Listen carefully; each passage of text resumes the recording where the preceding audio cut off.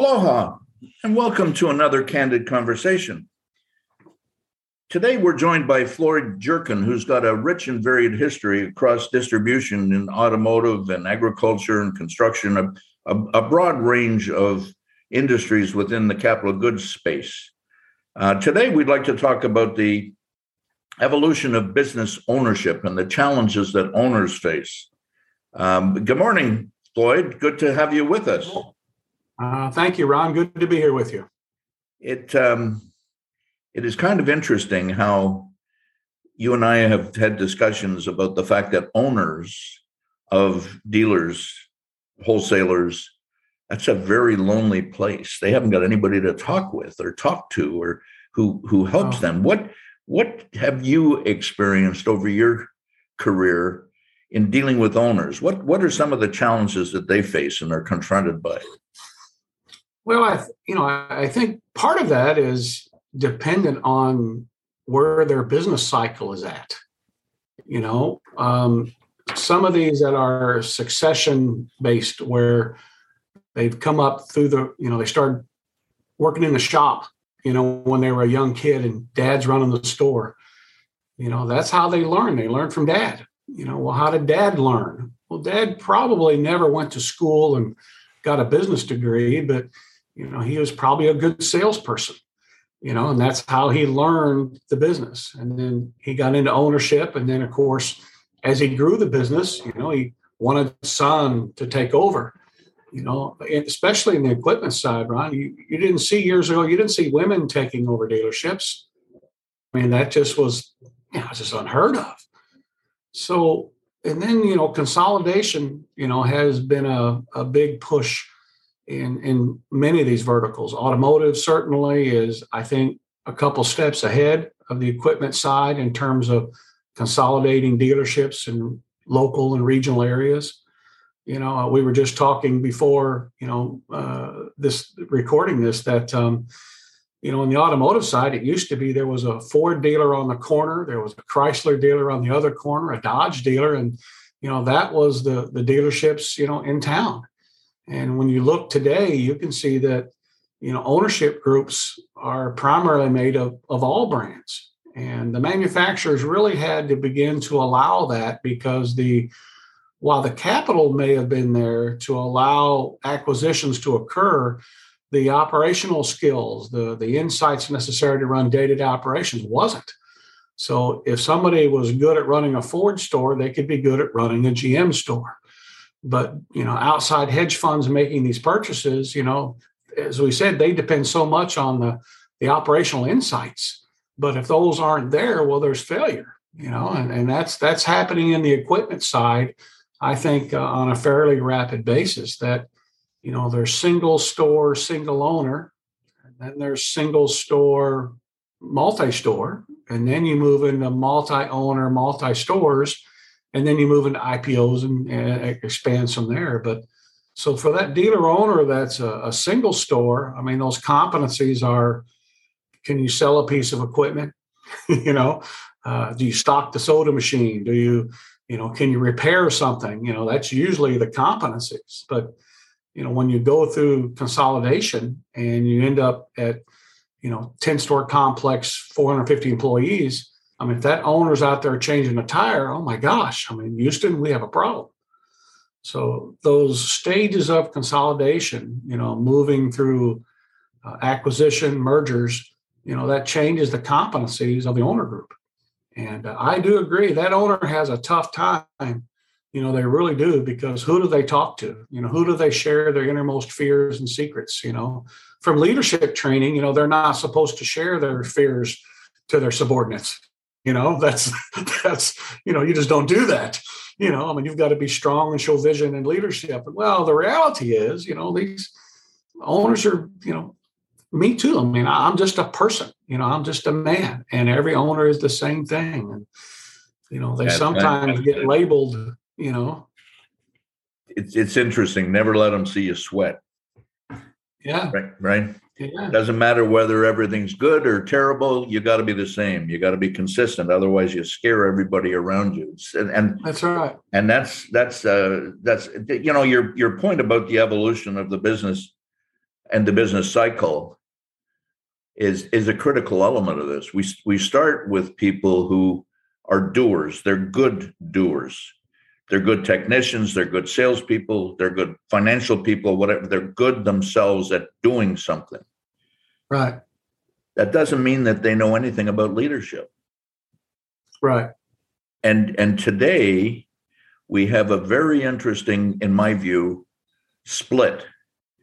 We have people from 55 to 75, baby boomers, if I can call us that, running most of the businesses. And they're risk averse. They are status quo defenders. And the Gen X, Gen Z, and millennials, let me call them under 45, that's 95% of the activity in America today. Right. And there's a disconnect between those two crowds. So the leaders, the boomers, they don't understand the generation that's coming up behind them. I don't know that they ever will. That might be a generational thing that goes back since the beginning of time. However, the generation that's coming up, the Z's, the X's, and the millennials, they're not going to stand for the status quo. They want to change things. That's right. That's right. And that requires a different kind of leadership, doesn't it? Right. That, years ago, growing up, the gap between generations was very, very wide. And you could see decades before you start to see social trend changes, social economical changes, behavioral changes. Today, that gap is very, very close, and that forces especially business people to have to recognize that. And we can't treat all people the same way all the time. That was, in the era of leadership development, there were studies done in the 40s and 50s where they said that you could treat all the people the same way and you get the best results. Well, through a series of, modeling and testing, they realized, well, that didn't work. So they ended up with realizing that, it's situational based, that each situation dictates a specific response. Now, outside of that, there is still a pattern to follow, that when you understand what that broader based pattern is, you begin to understand how to influence those behaviors of those individuals.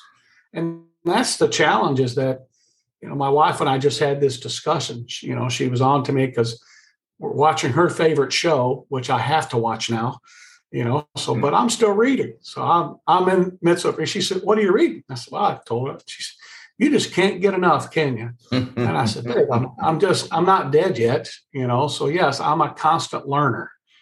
And there are some times where I meet owners that they quit learning years ago. They got started thinking about what their people need to learn. And they spend this mental time and energy upon how do I grow this department or how do I deal with this branch store? But they forgot about themselves. And I think that, the fish rots at the head first. And I think it's so important that the business owner has a pathway that allows them to grow, to change, to evolve. Because if they don't, then that's impeding the organization. And that's no matter what size it is. It could be a $1 billion company to a $10 million, but it impedes the organization.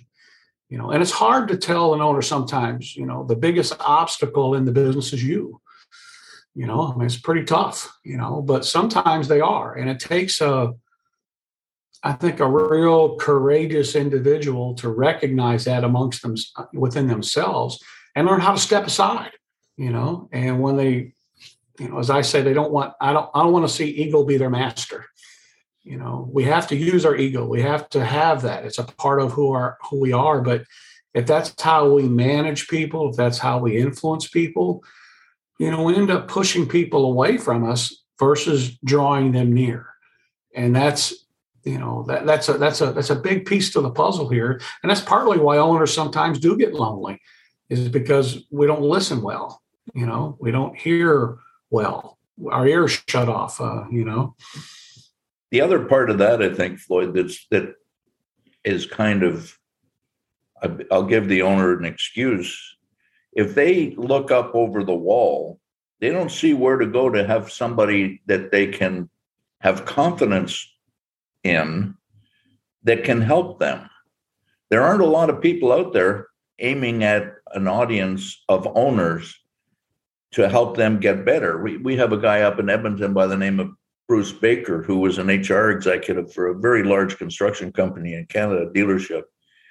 And he now calls himself a business psychiatrist because he's got 4 or 5 guys that he in groups that he deals with. And until Bruce stuck his nose under the tent, there wasn't anybody in town that they could go to. And so now he's backlogged to the point that it's hard for me to get any of his time anymore, which is annoying. But so part of it is, how do they know about Floyd Jerkins and what he can do and help them in their personal development?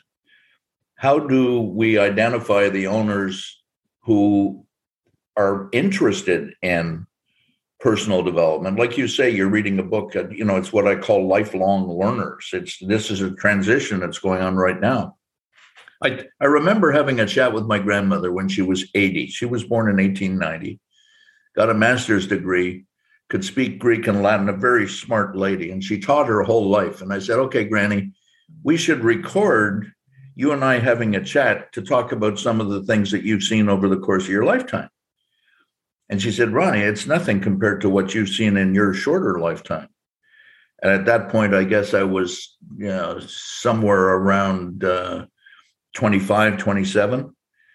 And it was true. And then the other thing that struck me recently was that in 2021, Gallup did a survey and found that men in America have 12.5 jobs over the course of their lifetime. Women have 12.1. And I came out of school in 1968, and everybody said to me, take your time because you're going to be there for the rest of your life. Now, that's a huge change. And then let me interfere a little bit with your thinking by saying that the owner is the only business person in the store who has his back to the customers. The conductor of an orchestra is the only one that is in a similar circumstance. If the owner has to get out and do anything, he's back in that one store, $10 million, whatever the number is, environment, and he'll never get beyond that. And maybe that's okay. But most of them have evolved, like you say, one store, one brand, multiple stores, multiple brands, 10, 20 people, 150 people. The world is different, babe. Yeah. Well, when you're in a hot market, that's different than if you're in a business or in a market that you're having to push to make things happen. And in these hot markets, it sometimes creates bad habits. Oh, big time. Revenue's growing, sales are happening. So, to me, it's in those times is when we need to be very good at what we're doing and not be lazy. Managing growth is an art form, and it requires you to have the proper vision, because we want to have sustained growth. I hate to see a company spike and, go. That's fatiguing to the culture of the business. I mean, just terrible on the people, and it's hard on systems and processes and the things you have to do to make it flow well. And I think, owners have opportunities today. I mean, when I was coming up, Ron, we didn't have the internet. I drove 45 miles to a major university just to be able to sit down with young people and get. Today, you go on the internet and get that. But that's the challenge, I think, today for business owners is that there's too much information coming at us. Yep. We got the manufacturers are pushing their programs. You got trade associations, you got industry public. You got all this stuff coming at you that, you could spend every day just absorbing information and never get anything else done. So that's why in my coaching, one of the first things that we try to do is I want to make sure we establish a learning pathway. What is our prescription? Because without that, we can talk about 187 different things. But at the end of our time period together, what did we accomplish? What did we implement? I always say talk is cheap. Implementation is where we make money. Well, is money what's the motivator? I've had some clients, Ron, that their business is throwing off cash like you wouldn't believe. Mm-hmm. They're not working in the business anymore. They're working on, so I mean, they've got it clicking, but they're not happy. They're just not having fun. So I had a guy that we spent about 6 months going through this, and he finally at the conclusion, he says he was too young to stop. 47 years old, financially secure. So guess what? He's selling his operation now, and he and his wife, they're homeschooling their kids. They're just going to start living their life. So like he sends me notes now telling me, day 363 of my new life. He doesn't regret selling. He doesn't, but he was so ingrained because he was second generation.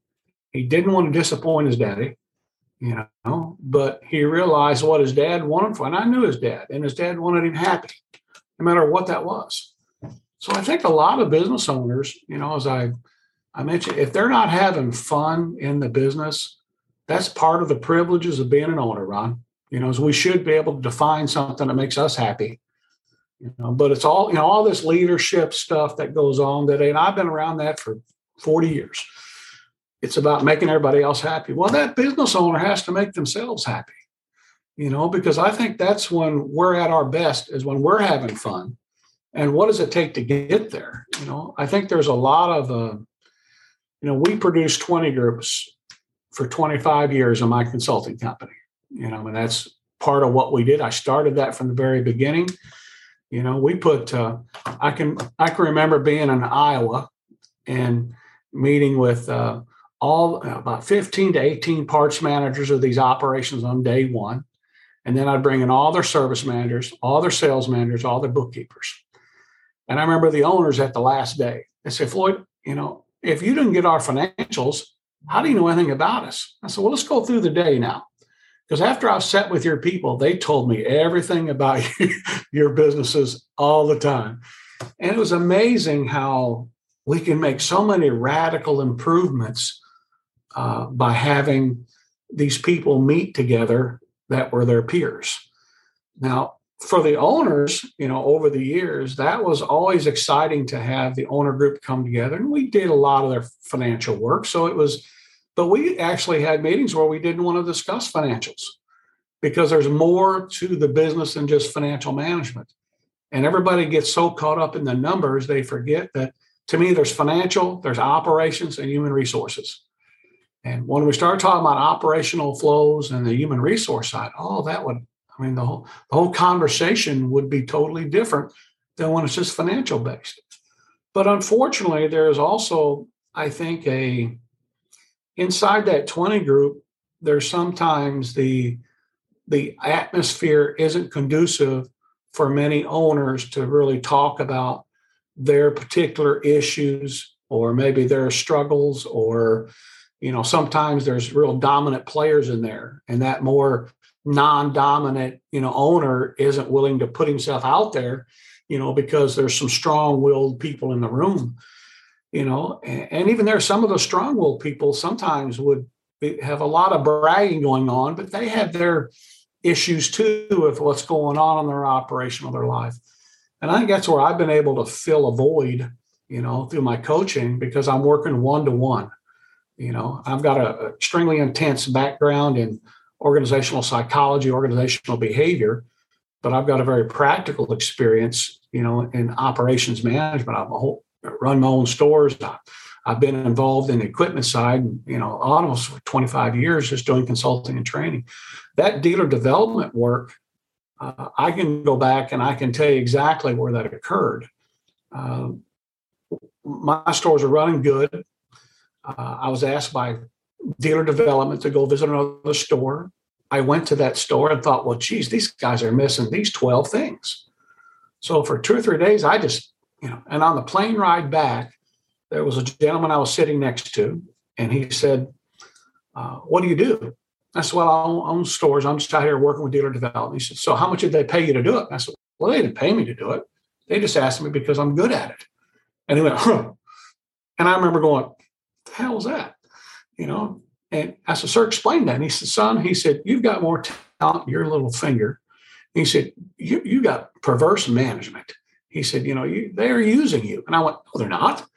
And that whole conversation went to my, I got off the plane. I tore up his card because he ticked me off. What the heck does he know? He doesn't know me. But boy, I can tell you what, it took me 3 days to finally go home and talk to my wife about it. She said, well, yeah, you do have. So you have loyalty there. And that was a stimulus that said, oh, geez, I've got to make sure I recognize, am I really able to help someone? Well, I am. Well, how does that make sense today? And that was a stimulus of me becoming a consultant because I felt like I could help a variety of business. I love the people. I love the business side, so I didn't want to be a one owner store. I mean, that is, after a while that got boring, but working with multiple business owners, oh my gosh, Ron, and I'm living on the beach today, but my passion to serve, my insights, it's as I've talked to you, I mean, you've accumulated 40, 50 years, and you're able to condense that knowledge today. That to me that's when we're at our best. I'm better today than what I was when I was 30. And I thought I was pretty good at 30. I didn't know my butt from a hole on the ground, but my education came from listening to others and listening to the dealer owners and being part of their lives and listening and seeing what works for them. And that's been exciting, Run. I mean, that's been exciting. Yeah. And to work with owners today in this capacity has been really, really enjoyable. The skills that are required to coach or to mentor somebody are hard to describe, and they're harder to acquire. The what I call scars from the actual doing, then the curiosity to keep pushing the edge of the envelope, and then the empathy required to have a person share with you their most dark secrets, their biggest fears. That combination is very rare, which is why I believe a lot of the owners just suck it up and build a wall around themselves and hope they survive to the end of the period, whatever that is, whether it's a day, a lifetime, or what. When, as you say, we got to have fun. And if they are having fun, they're much more productive, effective, maybe is a better word, yeah, at what they do. And that's exactly the prescription that you're presenting. So your purpose today, having been a dealer owner, having been a consultant, having been in training, being a student and lifelong learner, how do we get the word out that Floyd Jerkins is available for owners to provide them counseling, help, coaching, whatever? How do we get that done? I think it's through forums like this, Ron. I started a website and I, wrote some content to put on there just to really give individuals that either don't know me or can't find out anything about me to kind of see a little bit of that thought leadership. But, there's still nothing better than just having that one-to-one conversation. And I think it's through that conversation that we begin to understand one another, and we begin to understand, I'm always very curious. I want to know who you are and what your challenges are. And, and then if I can help, I'm pretty quick to tell you, yes, I can, but I can't help in all instances. Sometimes what I offer isn't what you need. There's a difference between consulting and coaching. Big time. There's a difference between consulting and training. And sometimes I have to explain that, because I don't mind and I enjoy the consulting side. But sometimes you need, if there's more width and depth that's needed, that's either something that I don't have the competency to do or I don't have the desire to do today. There's a difference in that. But I'm also pretty good with identifying the resources in which I can make a recommendation. Today my focus isn't to sell services to support my company. It's not to sell services to support staff and trainers. I'm an independent one-man show. I'm doing this out of love and support and, wanting to contribute and give back to people that have been there for me. And, we've got this podcast that we're doing, and then the blog that we're going to put up next week on the evolution of business that you're fine tuning at the moment. We probably need to do a few more of these things to try and get it out there, but there's almost a need for a questionnaire for owners. 20 questions, just to use a number. What do you like about what you do? What don't you like about what you do? Right. What are you really good at? What do you need help with?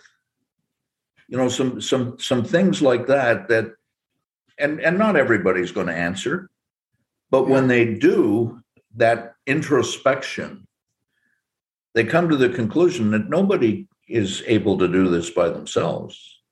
And there's no shame in sticking your hand up and saying, gee, I'd like some help. Hey, Floyd, what guidance can you give me?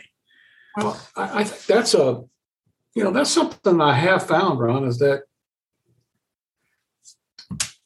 if, a dealer owner shouldn't feel like it's a sign of weakness when they want to reach out for help.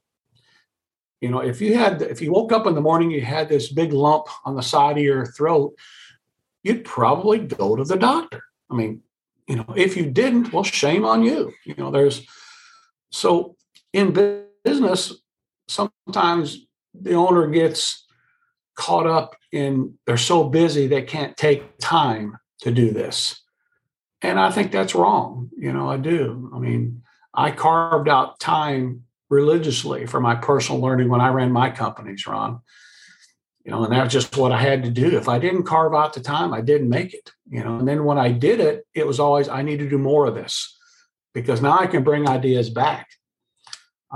Sometimes owners don't have a job description. That's odd to say, but sometimes they don't have a description so they can guide their plans and their thinking. And that's so important to do because an owner's got primary responsibilities, but yet sometimes we get so involved with everybody else and, who do I talk to about that? And that's, again, I don't think that's a sign of weakness. No, not at all. Not at all. And then go a little bit further. No, they don't have a job description, but neither do they have performance criteria. They're all going to say, well, I made more money. I sold more. I added people. I added a store. That's nothing. I mean, that's. I know of a couple companies that are doing 360 evaluations, and they're doing it up and down the chain. And I mean, the owner is critiqued and evaluated just like everybody else. Now, I will also tell you that was painful to get started. And it was all about misplaced ego. Well, the other part of that you don't want to hear it. Yeah, the level of trust that requires is astounding. Mergers and acquisitions, we've got that, and it's been in our DNA for at least through all my lifetime. It's easy to acquire. It's very difficult to merge. Creating a culture, merging cultures, responding to the needs and wants of the generational things we talked about at the beginning, from boomers to Gen Z. My granddaughter's a Gen Z who's 20. And Gen Z was named before the Zoom software package. So I don't know how they got to Z. I think you're calling the next one, Generation Alpha. Somebody in Australia named it that, and I don't know what the devil criteria is behind that. But here's the owners, and we've all seen different people. And we've got different models. And some of us have been lucky to have mentors. When did that need stop? Because owners stopped having mentors, counselors, guidance. Yeah. it's and they can't talk to their wife about it. And that's all due respect. You mentioned the comment that there never were women. I've known 2 or 3 women that owned dealerships, and they were brilliant people. Yeah. But half the brains on the planet, more than half the brains on the planet, belong to women. And what's the matter with us? I had a mechanic, first mechanic hired at the Caterpillar dealers in 1970, a woman. And you have no idea what problems that created because we didn't have separate bathroom facilities. Stupid things. Yeah. So this coaching function, performance that you're doing or getting to with people, how do we get people? We've got the blog coming up next week with you on the evolution of business. We've got this podcast that'll follow that. How do we proceed from here to get your word out to people that you're available as a resource? Other than the one-to-one that we talked about already, is there anything specific you'd like me to do to facilitate your business? I think, if we just we do a few more of these podcasts, because for us, it's extremely unscripted. Oh, no question. It just flows. It's just a natural flow. I'd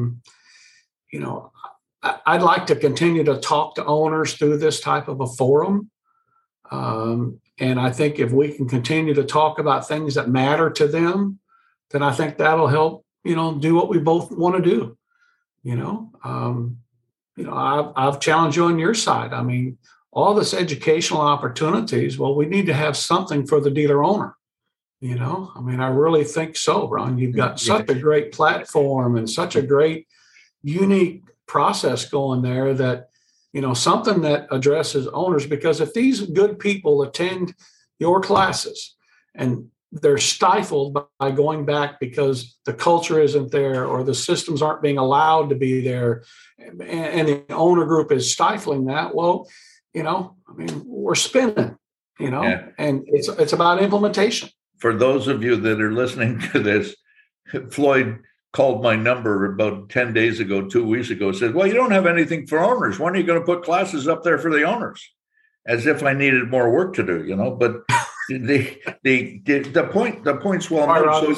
So yeah, let's make that commitment that we'll do one of these maybe every couple of weeks and just evolve the subject matter. And perhaps, Floyd, I'll maybe have 3 or 4 of us on this discussion. Maybe Bruce Baker can come into it and talk about how he does things and just share a little bit of some of what goes on.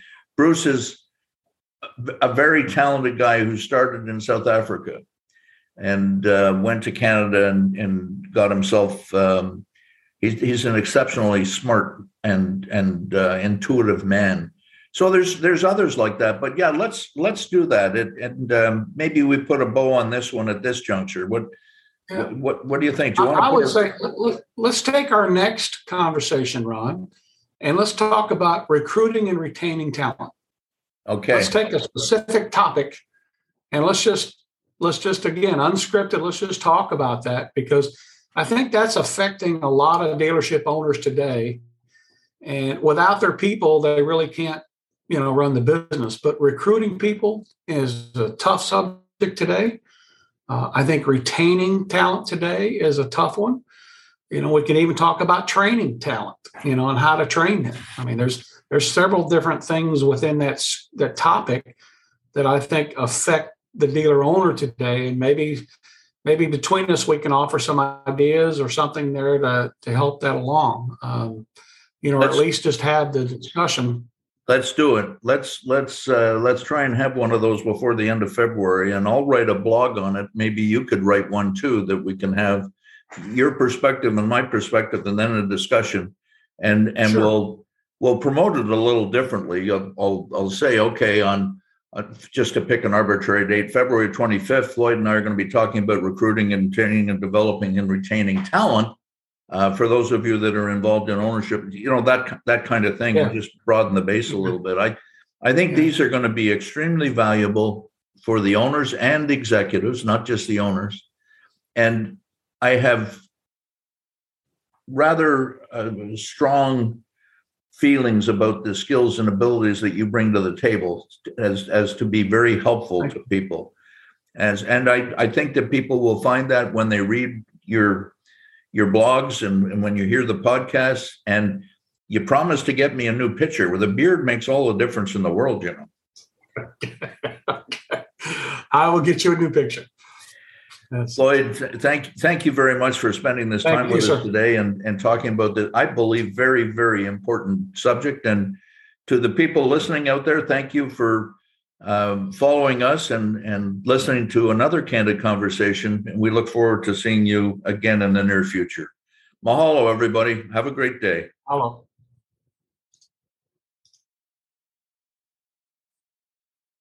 Thank you for listening to our podcast. We appreciate your support.